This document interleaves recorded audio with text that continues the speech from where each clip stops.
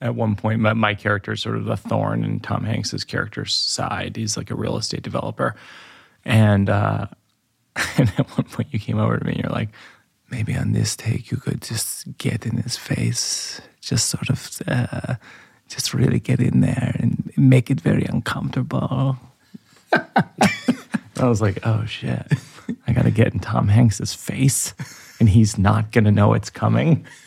And it ended up being wonderful. It's funny. It was a good take. And it was like, I like that imitation of the accent. That is the voice of Marc Forster, one of my favorite film directors. I worked with him. I'm in a film with Tom Hanks right now that Marc directed called A Man Called Otto. I couldn't recommend it more highly. I watched it. I cried a bit, a lot. I'm parsing my words as to how much I cried. Let me be really specific. I cried a lot 10 minutes in, and then I cried a real lot in the final 20 minutes. And I laughed in between it. And that's actually what we talk about today a lot, is the relationship between comedy and drama and the calibration of that. Marc has directed Monsters Ball, Finding Neverland, Stranger Than Fiction, World War Z, Christopher Robin. He's won and been nominated for countless awards. He's a really, really sweet person.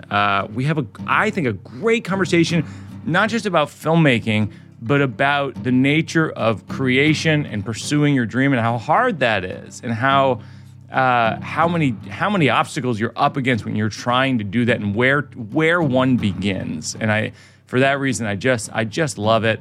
I want to thank everybody for coming out to the Old Man and the Pool. We just finished our run at the Vivian Beaumont Theater at Lincoln Center. There will be a few more announcements about places one could see it, but I'm going to be very vague about that. You'll be the first to know. Also, to my friends in Salt Lake City, as well as Mesa, Arizona, I know I had to cancel the shows in the fall to do the Broadway run. I told you, I guaranteed you I would return. I am returning March 16th and 17th. It should be a great night. I mean, those are beautiful, beautiful theaters. And I was so crushed that I wasn't able to do them in the fall, but I'm coming back. Also, for all these updates on everything, there might be some European news soon. There might be some more news about some different tour dates in the spring. Join the mailing list at birbigs.com, BIRBIGS.com, and enjoy my conversation with the great Marc Forster.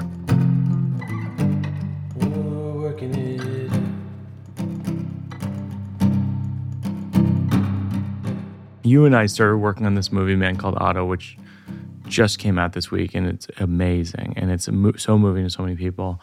And I would say, venture to say, we've become friends. I've actually talked about this idea on the podcast a lot of adult friends. It's hard to make adult friends. It is. Isn't it? Yes, because I mean, you somehow you have your friends, and you have your from childhood, yes, and when you go through life, and the older you get, the less time you have. You can't really collect new friends. Yeah. And somehow I think partly, when we worked together, that was so brief. You came in and out. Yeah. Because you had the shows in between while we were shooting. Shows, and also I had COVID at the beginning. Exactly. You had to move the schedule. So we had a really odd, kind of bumpy meeting at the start. But you know what I said to my wife when I came home from shooting the movie? I never said this. I've worked on so many things before. I said, I've never worked on a movie where, because I'm a writer also, and a director also, and I've never worked on a movie where I came away from the set and I thought, if I couldn't direct my own screenplay, that's who I'd want to direct my screenplay. No, thank you so much, Mike. That means a lot to me. You do a thing in your movies, and it's all your movies, because I've been watching all your movies. You jump between drama and comedy in a way where you're laughing and then it's into something emotional, and then it's into something emotional and you're into a laugh. And I always think that's an error that filmmakers make when they don't do that.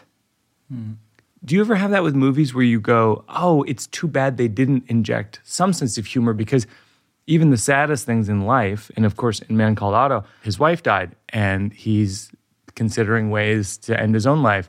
It's very, very sad. And then you find these pieces of humor with the kids and with the cat and with the neighbors.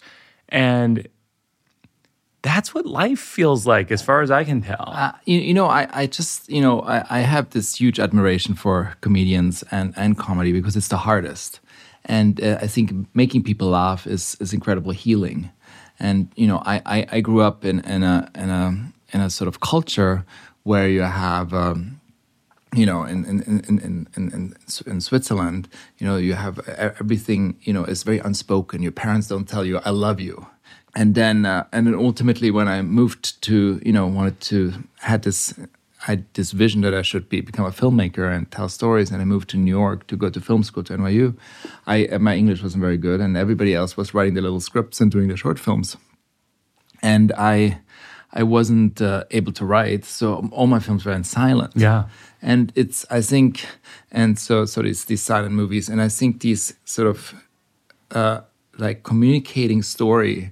And emotion with silence was a great lesson to learn.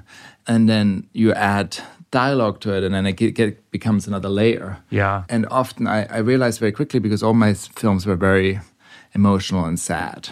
Yeah. And I realized later on that America really taught me humor. Interesting. Because in Switzerland, I didn't, my father told jokes, but it wasn't necessarily that I grew up funny. Yeah. So America's better than Switzerland is what you're saying? No, Let me just write it down. Let me just write this down. I think America. Let me just get this down. Mark Forster, MARC. America. Great. I'll just write greater than Switzerland. That's what you're getting at? I wouldn't say that probably is what I was trying to say, but I think it's interesting that that's your side of the story. Yeah. No, of course, we all have our own side of the story. It reminds me when I listen to your podcast, you're talking about you and your wife and about the mildew and oh my gosh, and our sides of the story. Yeah, each of you have each part of the story. So that reminds me of that. That's interesting, though, the idea that and I've heard you talk about this before.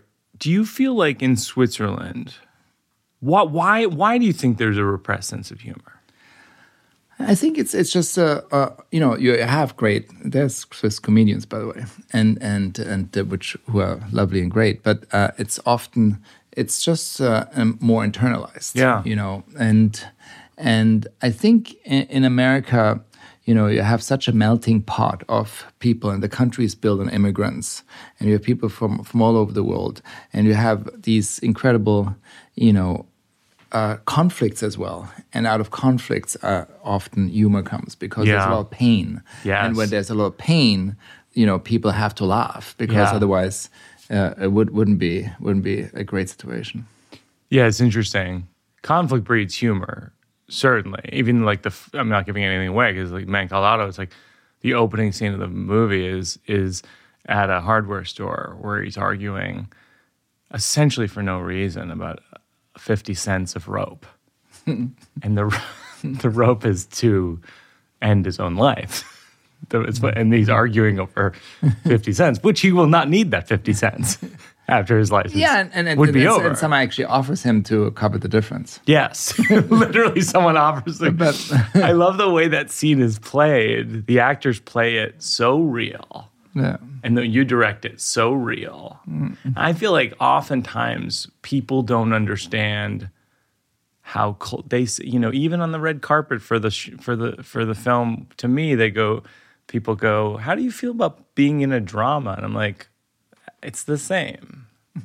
From an acting side, it's the same. If you play it real to the reality of what's there, then that's what's best for the story. And it's the juxtaposition between the drama and the comedy. It's the yin and the yang. It's the dark and the light, and it's all about the human experience. And these are the movies I like. I'm drawn to, and the stories I like to tell are about the human experience. And it's about what can I contribute to the dialogue of humanity? But at the same time, it doesn't matter if it's a big tentpole action movie, or if it's a small drama or a drama comedy or whatever it is. I think they all have their value, because ultimately we're trying to make people, entertain them and make them feel. It's funny, like there's on TikTok, I'm always served a discussion of Tarantino saying you can't direct past a certain age. Because he famously said that. Yeah, he's only going to direct 10 films because older directors aren't good. Here's my interjection into that dialogue.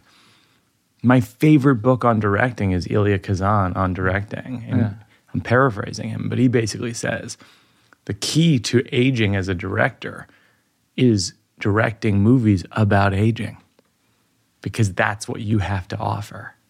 It's interesting. I love that you said that, and it's great. You have to offer that wisdom, sort of to speak. Yeah. But I feel like it's often, I don't think it's just directors. I think it's artists in general and people that often, you come to a point, you have some movies are successful, some not, but you achieve some kind of a success, and then ultimately, what the key is to really start with the destruction of your own ego, because then you can start from scratch again. You start almost like a child that sees the world for the first time. And I think that's the key of trying to relearn the language you thought you have mastered. And I think relearning a language you thought you have mastered is really the key here, because you have to grow, I think, as a storyteller and as an artist. That's, I think, is really one of the key elements for me, at least, because I feel like I haven't done my best work yet. Every film I think, what can I learn? How can I grow? And working with Tom Hanks, who is a master and literally one of the greatest actors ever, and he's so brilliant, just working with him and communicating with him made me learn a lot so much, because ultimately he's so zen and he meditates and he's in the moment. He never leaves set. And he connects with the character, but then he's so at peace with him and his surroundings. To watch that is truly extraordinary.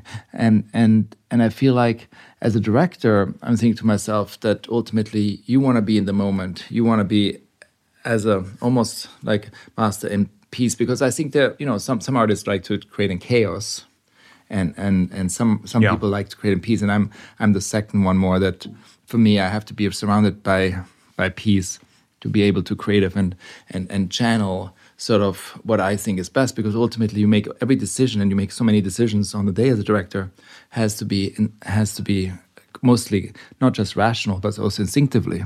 Yeah. And these instinctive decisions, I think, to make the right ones, I think the clearer that pathway is, and like just of your instinct, the better. Yeah, that's interesting, because I saw Jonah Hill in an interview talking about working with Scorsese, and he says what people don't realize about directors is they're essentially making a decision every 30 seconds that impacts the entire thing. And it's all different fields of filmmaking. And when you see someone like Scorsese, what you're admiring without realizing it is he has a super ability to make split-second decisions all day and sort of not let down. And you have that, and I never found you to be stressed on the set, and you're making so many decisions all day. Yeah, I mean, my creative process mainly takes place in pre-production, because that's where I sort of make the movie in my head, when I have the discussions with my production designer, my DP, my costume designer, with all the department heads, and with some of the actors, and you weren't there, but we did a bit of rehearsal like a week before, just to feel the ground and block some scenes and get a feel for it. And that's where I have my DP as well. But all these decisions are being made in pre-production in regard, obviously, to color, sound, all of these things. And then once I get onto set, for me it's more about having all that in line and executing, but also trying to not be so rigid that it just goes the way I envision it in my head, but also giving room for magic and having someone like yourself come in who is extraordinarily talented and you come in and bring in what you have to offer. And I'm not saying no to that, to see if it rings true to me, and if it doesn't, to steer it in another direction. So to have that dialogue, because then you have fantastic actors and fantastic artists there who offer you so much, and you want to, give them the best shot. There's a funny moment that makes me think of, which is at one point, my character is sort of the thorn in Tom Hanks's character's side. He's like a real estate developer. And at one point you came over to me and you're like, I'm going to butcher your accent, but I think it's funny. If you're offended by it, we'll take it out. You're like, maybe on this take you could just get in his face, just sort of, just really get in there and make it very uncomfortable. I was like, oh shit, I gotta get in Tom Hanks's face and he's not gonna know it's coming. And it ended up being wonderful. It's funny. It was a good take. And it was I like that imitation of the accent. What is it? Swiss German, your accent? I don't know. Yes, it's Swiss German. Okay. Yes, Swiss German. It was amalgam because you moved when you were like 8 or 9? To the States. To Switzerland? No, I moved from. I was born in Germany. Yeah. My mother is German, and then my dad was Swiss, and then we moved to Switzerland when I was like to Davos, to the mountains, when I was like 6. Oh wow! And then I stayed up there in the mountains until I was like 12 or 13. Well, it's interesting. So we became friends on the movie in March, and then you were so kind when I took the show Old Man in the Pool to London. You held a party, and what I was thinking about today was you had a party and it was really fun. It was like a bunch of the folks from Ted Lasso and Zadie Smith and a bunch of friends over there who came out to the show. It was really fun. And you told a story about death that was so that I was shocked by it, but also laughed a lot at. Can I prompt you to tell that story? I mean, because we had a little bit of wine. So yes. No, there was a lot of drinking. maybe loosen up. And I think, and your comedy inspired me to tell the story, because what the great thing is about whoever hasn't seen the show yet, how you're connecting with the audience, and when you stop talking, did you hear a needle drop? And it's so quiet. And it's like you're literally on the edge of your seat to hear what comes next in your stand-up, and the storytelling of it. It's extraordinary. And so I think all of that emotional experience, because I truly, as I said to you after the show, I was so moved, and it was just such a profound show that it just moved me, and that's why I shared that story. But we can talk about it. All I remember about the story is that there was a body that was brought across international lines. Oh yes. You remember that story? Oh yeah, it's from Italy. Yeah. No, so those were friends of my mom, and they always go to Italy on vacation, and the whole family, the kids and the grandmother and everybody else. And the grandma passed away while they're on vacation, and then they wanted to bring back the body to Switzerland to bury her, and they couldn't. They had issues with bringing her back over the border and they had to wait for, I think, a certain amount of time so they would really delay the funeral for a month or 2 or whatever the time was, or 3 months. So they basically put her in a body bag and put her on the roof of the car. Oh my God. And then said, we're going to just drive her over the border. Oh my God. And then so they got very nervous when they approached the border. And then oh my God, this is so crazy. So I forgot the story, and now I'm remembering it again. So then they're getting out of the car at the gas station to get a little coffee. And then when they got back after drinking a coffee, their car got stolen. No. It wasn't there anymore. No. So that was sort of the story. So the body was gone. So and the body's just gone forever. Yeah. Oh and my they God. couldn't find the car and anymore either. Right, and it's inconceivable. Like, at some point, the person who stole a car yes. was like, oh, what's this? Yes. Oh, it's a dead body.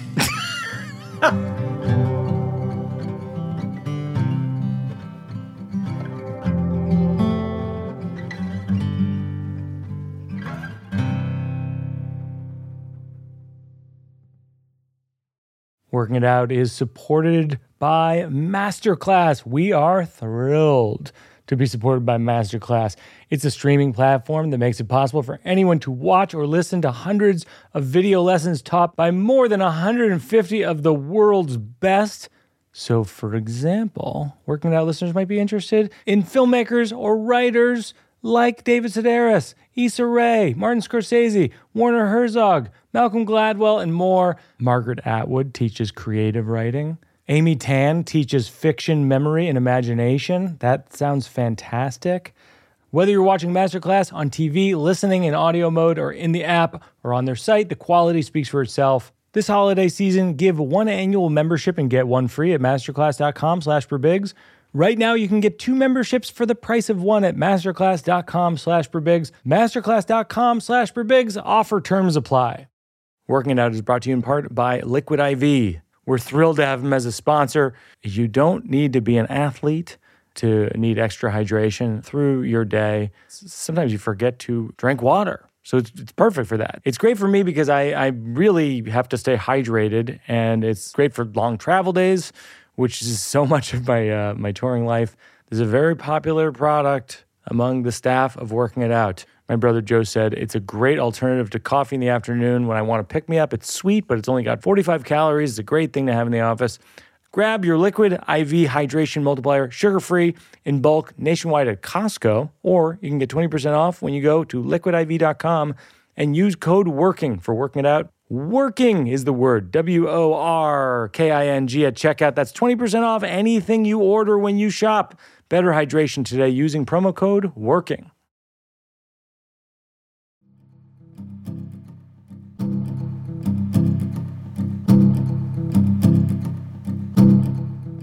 I think one of the things that makes you so versatile as a director is that, like, Jenny and I loved World War Z. And I think one of the reasons it's sort of a masterclass in that type of film is that 5 minutes into the movie or 10 minutes into the movie, we love Brad Pitt's family. We just love them. I don't know. They have breakfast together. There's something in the kitchen. It's also Brad Pitt. He was a great actor. You know, like all the actors are great.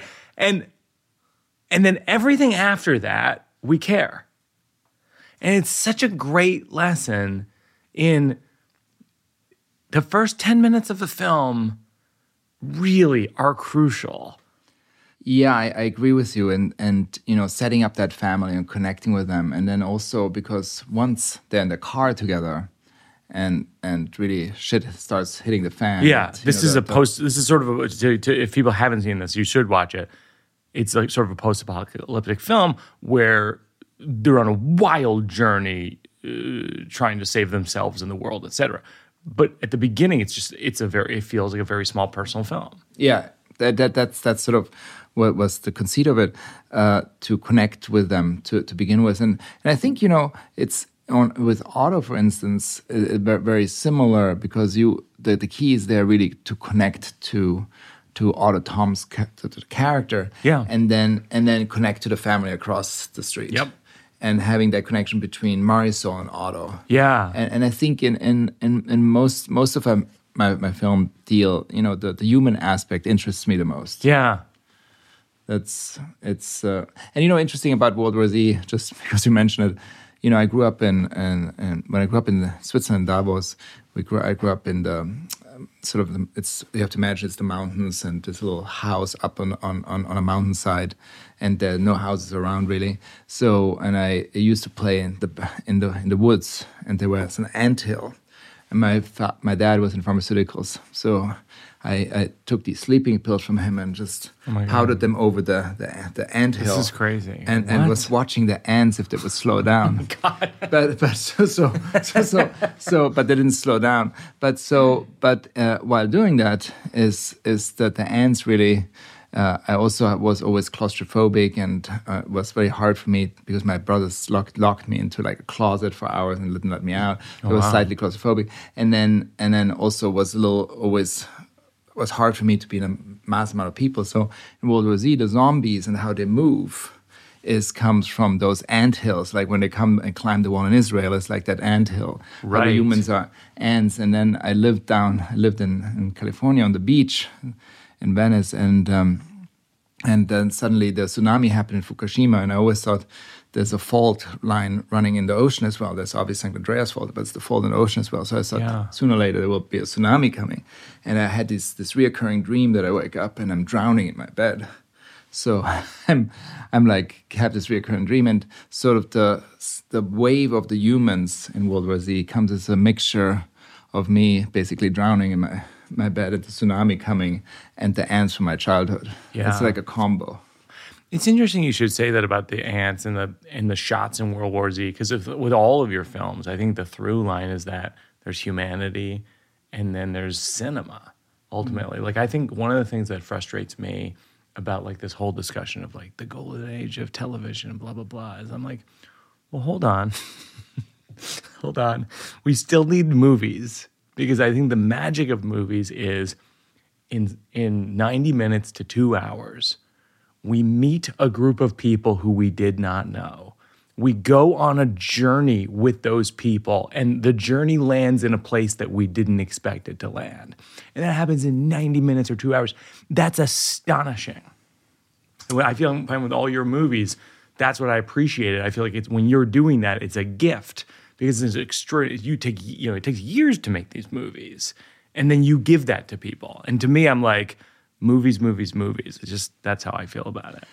I mean, I look, for me, movies, I still love movies more than TV, because it's also, I love the 3 acts. I love there's an ending. I love that, the journey ends. Somehow it's something that format of storytelling is more suited for me. Yeah. And I just love, also enjoy, watching movies more. Yeah. Because of that. It just works better for me. Where do you think movies go from here? Because clearly, like, we're in this odd hiccup moment where a movie like A Man Called Otto is an outlier. Like, even at the premiere, like, the person who introduced the movie was saying, like, this is a unique type of movie in this time, which is like, it's not a Marvel tentpole movie or this or that. It's like, it's a movie for grown-ups, and it's a human drama and comedy. Yeah. It's a movie Hollywood used to make a lot. Yes, Those kind of movies, those type of movies, and now they don't make them as much anymore. Yeah. And I think after the pandemic, a lot of the older people who they still haven't gone back. Yeah, that demographic hasn't gone back to movie theaters as much as before.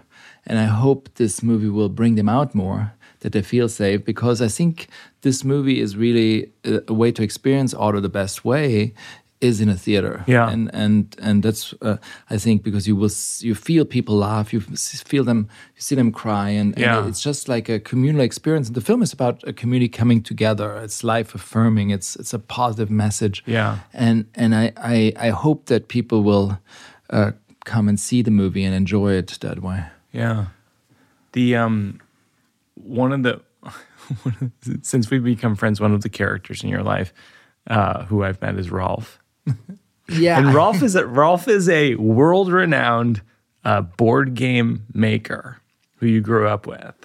Yeah, we met when we was like 15. I think he was 16, and he was at the time already just published his first children books. And, wow. And just kept... At 15? Yes, at 15 or 16 years old, he published his first children book, and he drew it and wrote it, and then he published numerous afterwards, and lots of board games, and and we just were friends ever since. But I think what's interesting about the story is that he said to me, Mark and I were the only creatives we knew, the only artists who knew each other. That's true, and yeah. so as a result, we encouraged each other's dreams when we were kids. And that's how we connected.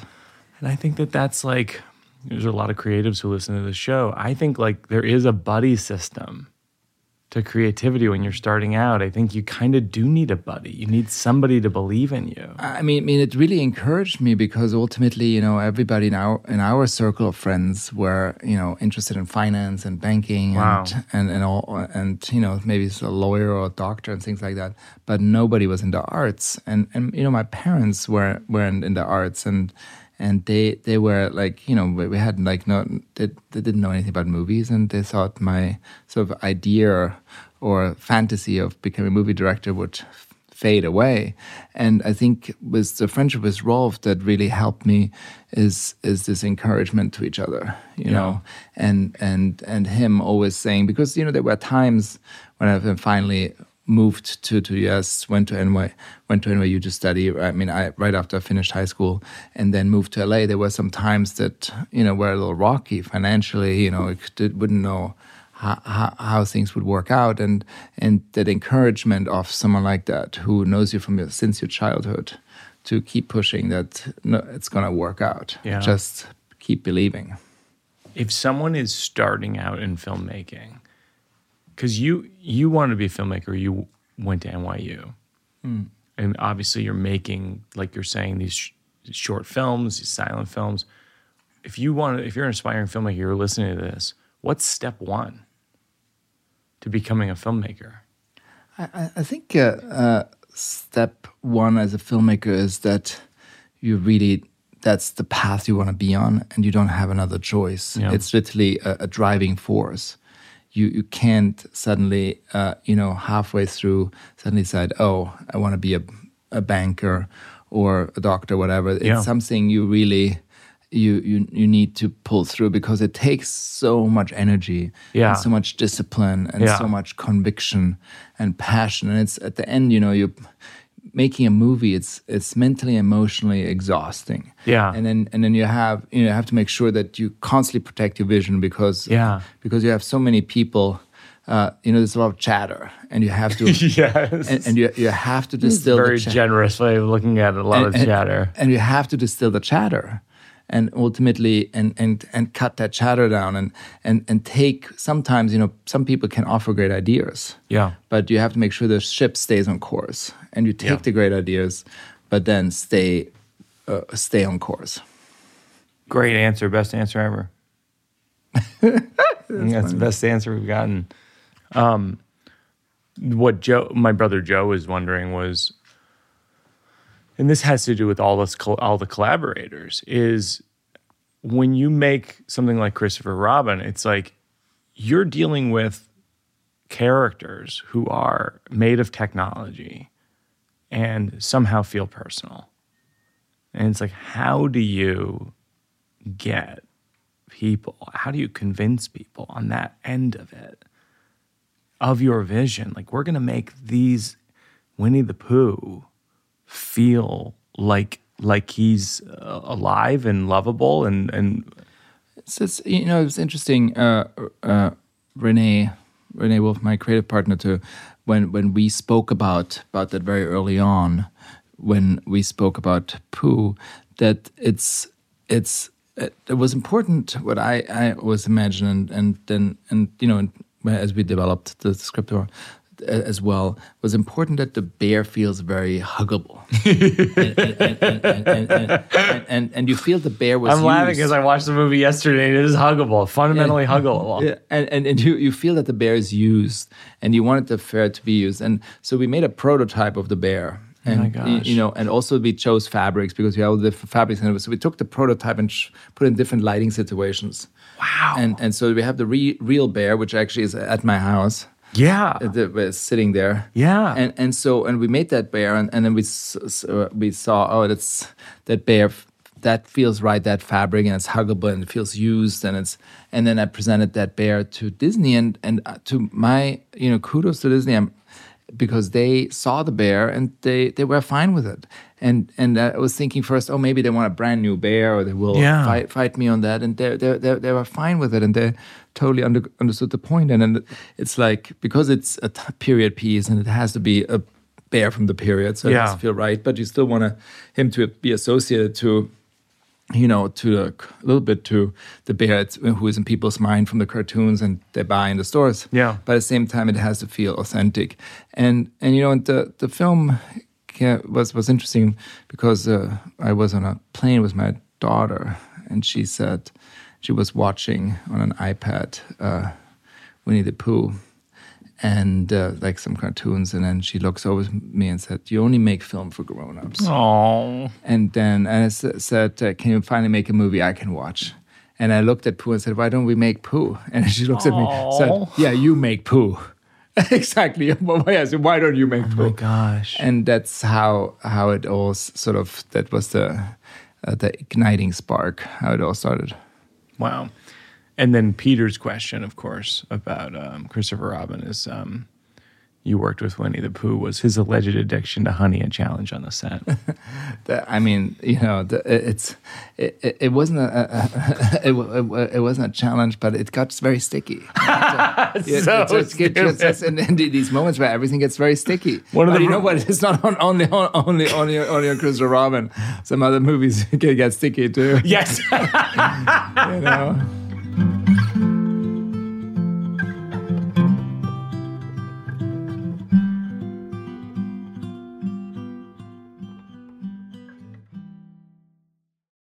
Working It Out is brought to you in part by GameTime.co. That's not GameTime.com. I don't know. That's a whole other thing. GameTime.co is a site where you can get the best tickets for events, sports events, concerts. This is a thing that I'm obsessed with. I don't know about you, but I'm very experience-based, especially if I'm bringing my family. I just want to make sure that the seats are good and I can see everything. And I just think this is a great site. It's an amazing interface, last-minute tickets, flash deals, zone deals, easy to find and buy tickets for every kind of event in your area, views from all seats in the venue, lowest price guaranteed, event cancellation protection, job loss protection. Take the guesswork out of buying tickets with Game Time. Download the Game Time app, create an account, use the code WIO, that's for Working It Out. That's WIO. For $20 off your first purchase. Terms apply. Again, create an account and redeem code WIO for $20 off. Download Game Time today. Last minute tickets, lowest price, guaranteed. Working It Out is brought to you in part by Helix Mattresses. Helix is our original sponsor. I want to say they were our first or second sponsor ever in the Working It Out history 3 years ago. It's an awesome company. They make phenomenal mattresses. The new one that I wanted to tell you about is called the Helix Elite. They've harnessed years of extensive mattress expertise to bring their customers an elevated sleep experience. The Elite collection includes 6 different mattress models, each tailored for specific sleep positions and firmness preferences. Every Helix Elite mattress comes with a 15-year manufacturer's warranty and the same 100-night trial as the rest of Helix mattresses. Working It Out listeners get 20% off all mattress orders and 2 free pillows. For our Working It Out listeners, go to helixsleep.com/perbigs, promo code HelixPartner. This is their best offer yet, and it will not last long. With Helix, better sleep starts now.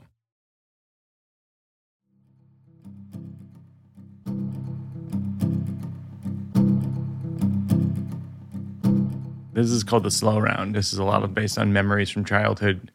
Good nicknames or bad nicknames in your life when you were a kid? Good nicknames or bad nicknames? Did anyone call you things? Yeah, as in my childhood. You're talking about childhood. Yeah. Childhood. Not really. No? Like Switzerland the Swiss don't have nicknames in their childhood. Is that true? No, I'm kidding. but I would not really. No, I had no nickname. I'd have to disappoint you on that one when I was a kid. Yeah. That's what I love about. You can always pull out that card. Oh, actually, you know what? Sorry, Schnoofy. Schnoofy. You really buried the lead. Schnoofy. That was a nickname. No, it's like between my brother and my mother as a kid. It's like Schnoofy. So my mother is like Oberschnoofy because she's the Oberschnoofy, and then my brother is the Schnoofy. I have no idea what you're all talking Schnoofies. about. I literally have no idea what you're talking about. That's the name. It's all Schnoofis, but Ober is like the Überschnoofy, the big honcho Schnoofy. Well, Jenny and Una and I all call each other Sweeswee. Sweet. Sweet. But it's a term of affection. Yeah. Is it a term of affection, schnoofie? Yeah, schnoofie. And you can do an I behind it, if you want to be very affectionate. Aw. Or schnoofie, And then we're all snoofies, That's so lovely. Yeah, that just came to me. Yeah, but that's more like a internal family. Do you have I told you so with your family about your film career? About your success as a filmmaker to your family who didn't believe in you when only Rolf and I believed in you. I mean, the two of them believe in you already. Like, my mother did not believe in me. By the way, I was the only person who believed in Rolf. But exactly. I mean, that's where he is right now. The thing is, when I started out, it's my mother did not believe in me. Yeah. She just was worried. I get it. She was worried. I think my parents too. Yeah. Yeah, Same. she was worried. But I think she, ultimately, what was funny when I was in like after kindergarten, like in primary school, I was dyslexic. And the teacher called my mother in and said, the two students, your son and this other son, have some learning disabilities or issues, and we need to figure those out. And my mother said, "What kind of disabilities?" I didn't understand what's wrong with my son, and he couldn't express himself or pointed and said he just doesn't fit in my class. He has to go, and he has to go to a special school for kids with special needs. And my mom said, "No, my kid has to stay in the school." She didn't want me to go to another school. So I had to go through these evaluations and meet psychiatrists and draw little drawings like a tree. And the psychiatrist sits in front of you and says, "Oh, why don't you?" To me, and says, "Oh, why are you not drawing some roots at this tree?" Yeah. I said, "Oh, but I'm drawing leaves." Wow. So that was sort of the course of events. But ultimately, my mom then pushed, the talents I had, and that could evaluate. Oh, your son has a great visual sense, or blah blah blah. Yeah. Blah. Well, it's funny because that's an interesting example of like often, especially with artists, the thing that when you're a kid people think is wrong with you is actually right with you. Yeah. Like I think I feel like certainly when I was a kid, like I talked too much in class. I was always like acting out, being kind of saying things out of turn, saying inappropriate things, and it's like, well. Yes, I've got a location for that. It's on stage. Exactly. Everyone's going to quiet down. Do you ever have to in when you develop your comedy? Is how do you censor yourself on stage, or do you just is a stream of consciousness sometimes that you bring up? So what I do is I write a version of what I think is funny. I always describe this as I write what I believe is funny. I share it. I memorize it as best I can. I share it with an audience. I start to understand the Venn diagram of what they think is funny about what I think is funny and what I think is funny about what I think is funny. Mm-hmm. And then I start to build from there. Okay. It's like, oh, okay, let's work from this place. And so it's over time, in the case of Old Man in the Pool or Sleepwalk with Me, years, like 3-4 years sometimes, where I start to understand like, oh, I'm interested in this, and they're interested in this. I think this is funny, and they think this is funny. And occasionally you overrule them, and you go, no, this other thing's funny too. Can you think of a time where you were scared and you ran away? Yeah, I mean, I was scared a lot as a kid, and my escape ultimately always was in imagination. It's like when you watch Finding Neverland. Finding Neverland has tons of that. Yeah. Yes, it's really the reason I wanted to make that movie is because how Jane Barrie was inspired to write Peter Pan, but then also is what I just mentioned to you, the forest behind where the anthill was behind our house. Yeah. Is where just like I dressed up in different costumes and outfits and run into the forest and imagine this whole world of friends and people and what I communicated and what I created, and that was my safe place. And I did that physically, but I also did it mentally, and it's sort of this escape because partly sometimes out of loneliness, sometimes of pain or abandonment or whatever the issues are as a child, because my family was nobody was really that much around, so you were pretty much often left on your own. Yeah. And in that sense, there was always this escape, and escaping. Ultimately making movie is a part of escaping as well. Sure. You're running away from what is a typical existence into sort of this imagination land where you're creating something. Exactly. Yeah. What's the best piece of advice that you've ever been given that you used? I think there are a couple of people throughout life who profoundly affect the choices you make, because one choice can put you in this direction on this and this. Truly, I would say is there was a moment where my family lost everything, my dad financially, and I was 2 weeks later, so I was at a birthday party of a friend, and his father was there. And we had his friend's birthday party, and I think he was turning 18, my friend at the time. I was staying there with the dad, and he said, and he looked at me, and I thought my life was in shambles because we wouldn't know how to, all his accounts were frozen, we had lost everything, how we would go on and how we would live. And he looked at me and said, this is the luckiest moment in your life right now. And it's like, because you look at these kids, they have a false, secure belief system they have built with their family and their life. You have the opportunity now to create who you really want to be. Yeah. And that's what you should do. And I was like, it's myself, the person is mad. I don't really know. And ultimately, what's the interesting thing, a couple of weeks later, months later, I thought I would get very sad because we had no money anymore.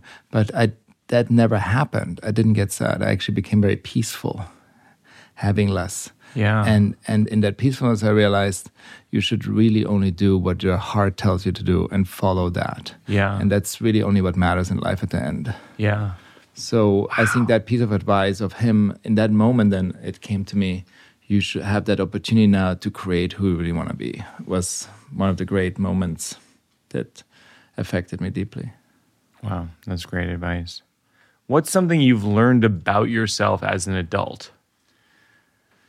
I learned that, you believe you know yourself. Yeah. And ultimately you really don't. You keep changing. Yeah, And then you keep questioning who you are, and you keep growing, and you try to understand how to be more respectful or kinder or whatever.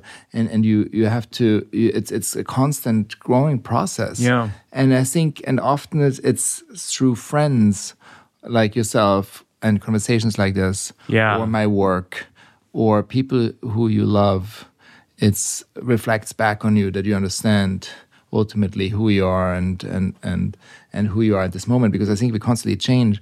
And it's interesting, I read once this essay of this Indian philosopher, and he says, I don't really have an opinion, and because I'm going to change it anyway. Right. Yes, of course. That's a great, and there's a great Seinfeld quote that I always use, which is, the audience tells you what's funny about you.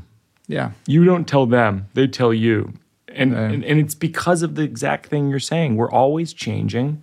Yeah. We don't always know who we are because we're different than we were a half hour ago or certainly a year ago. Yeah, exactly.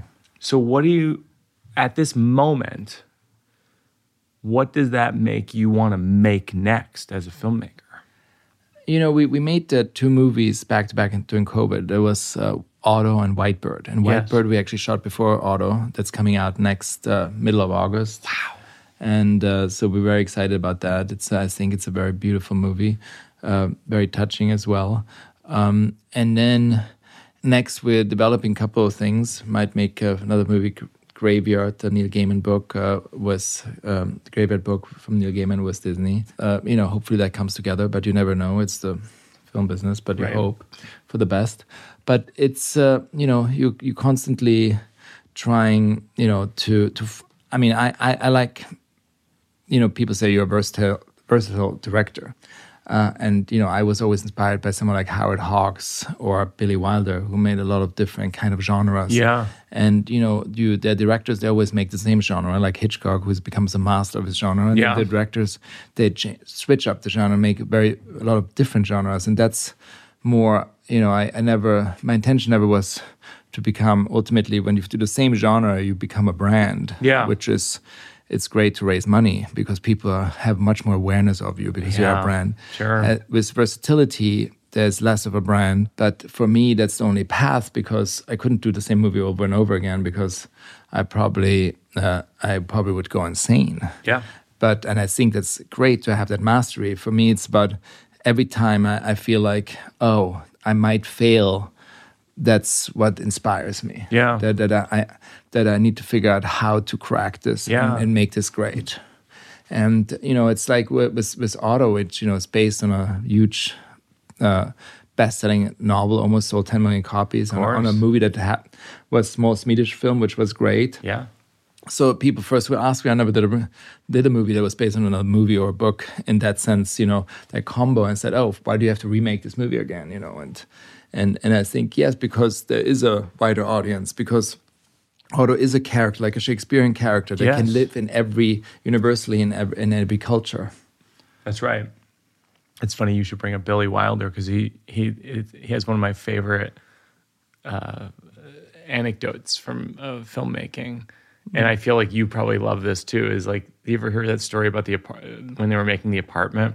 I love that movie. And it's great, beautiful movie. And the actor, I think it was Jack Lemmon, did the scene, and Billy Wilder goes, let's do it again, make less of it, And he goes, that was good, and they do another take. That was good, make less of it. That was good, make less of it. And finally, Jack Lemmon says, Billy, I'm not doing anything at all. And he goes, exactly.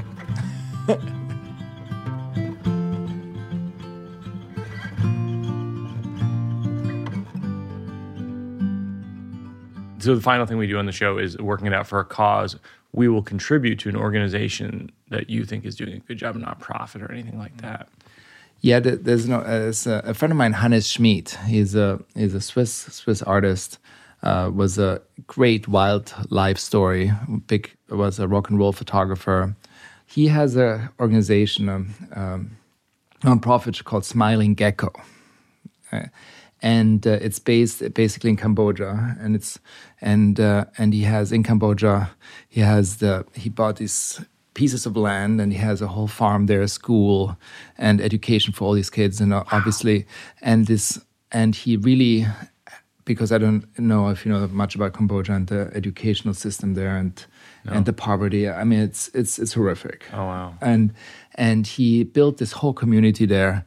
And that every dollar really goes there, and the schooling, and how many kids he has there, and it's really extraordinary when you look it up. What's it called? Smiling Gecko. It is smilinggecko.ch. This looks like an extraordinary organization, and we'll link to them in the show notes. Encourage people to donate as well. Fantastic. Well, Mark, you're my new friend. You're my collaborator. I'm thrilled for your movie. I can't wait for people to see the movie. They should see it in the theater with other people to have the human experience that films like this were intended to have. Please do so. Thank you so much. Working it out, 'cause it's not done. We're working it out, 'cause there's no... That's going to do it for another episode of Working It Out. Go see, all of Mark's films I would watch. A Man Called Otto is in theaters now. Support films like this in movie theaters. I think that you'll have a great experience with it. Tom Hanks is amazing. The whole cast does an amazing job. I'd also watch World War Z. I think that movie is fantastic. Thanks for listening. Our producers of Working It Out are myself, along with Peter Salamone and Joseph Berbiglia. Associate producer Mabel Lewis, consulting producer Seth Barish, assistant producers Gary Simons and Lucy Jones, sound mix by Ben Cruz, supervising engineer Kate Belinsky. Special thanks to Marissa Hurwitz and Josh Upfall. My consigliere is Mike Berkowitz. Special thanks to Jack Antonoff and Bleachers for their music. Also, I should shout out, if you've seen The Old Man in the Pool, the song that plays at the beginning and the end is by a group that Jack works with called Red Hearse. It is Jack Antonoff, Soundwave, and Sam Dew, and I love that album. I mean, Jenny and I listen to that thing like crazy. So good. That brings me to special thanks to J. Hope Stein, whose book, good segue, is called Little Astronaut. It is at your local bookstore. You can follow her at J. Hope Stein. Special thanks, as always, to our daughter, Una, who helped me create a radio fort made of pillows in the deep of pandemic. Thanks most of all to you who are listening. Tell your friends, tell your enemies. Like Otto, for example. Otto has a lot of enemies. His neighbors, the person at the hardware store, me, for example, the real estate developer. You should go up to your real estate developer who's trying to buy your house based on knowing inside information about your health conditions and say, there's this podcast I really enjoy. I think you might like the Mark Forster episode, or the Sarah Sherman, or the Hannah Gadsby, or the John Mulaney. I'll see you next time, everybody.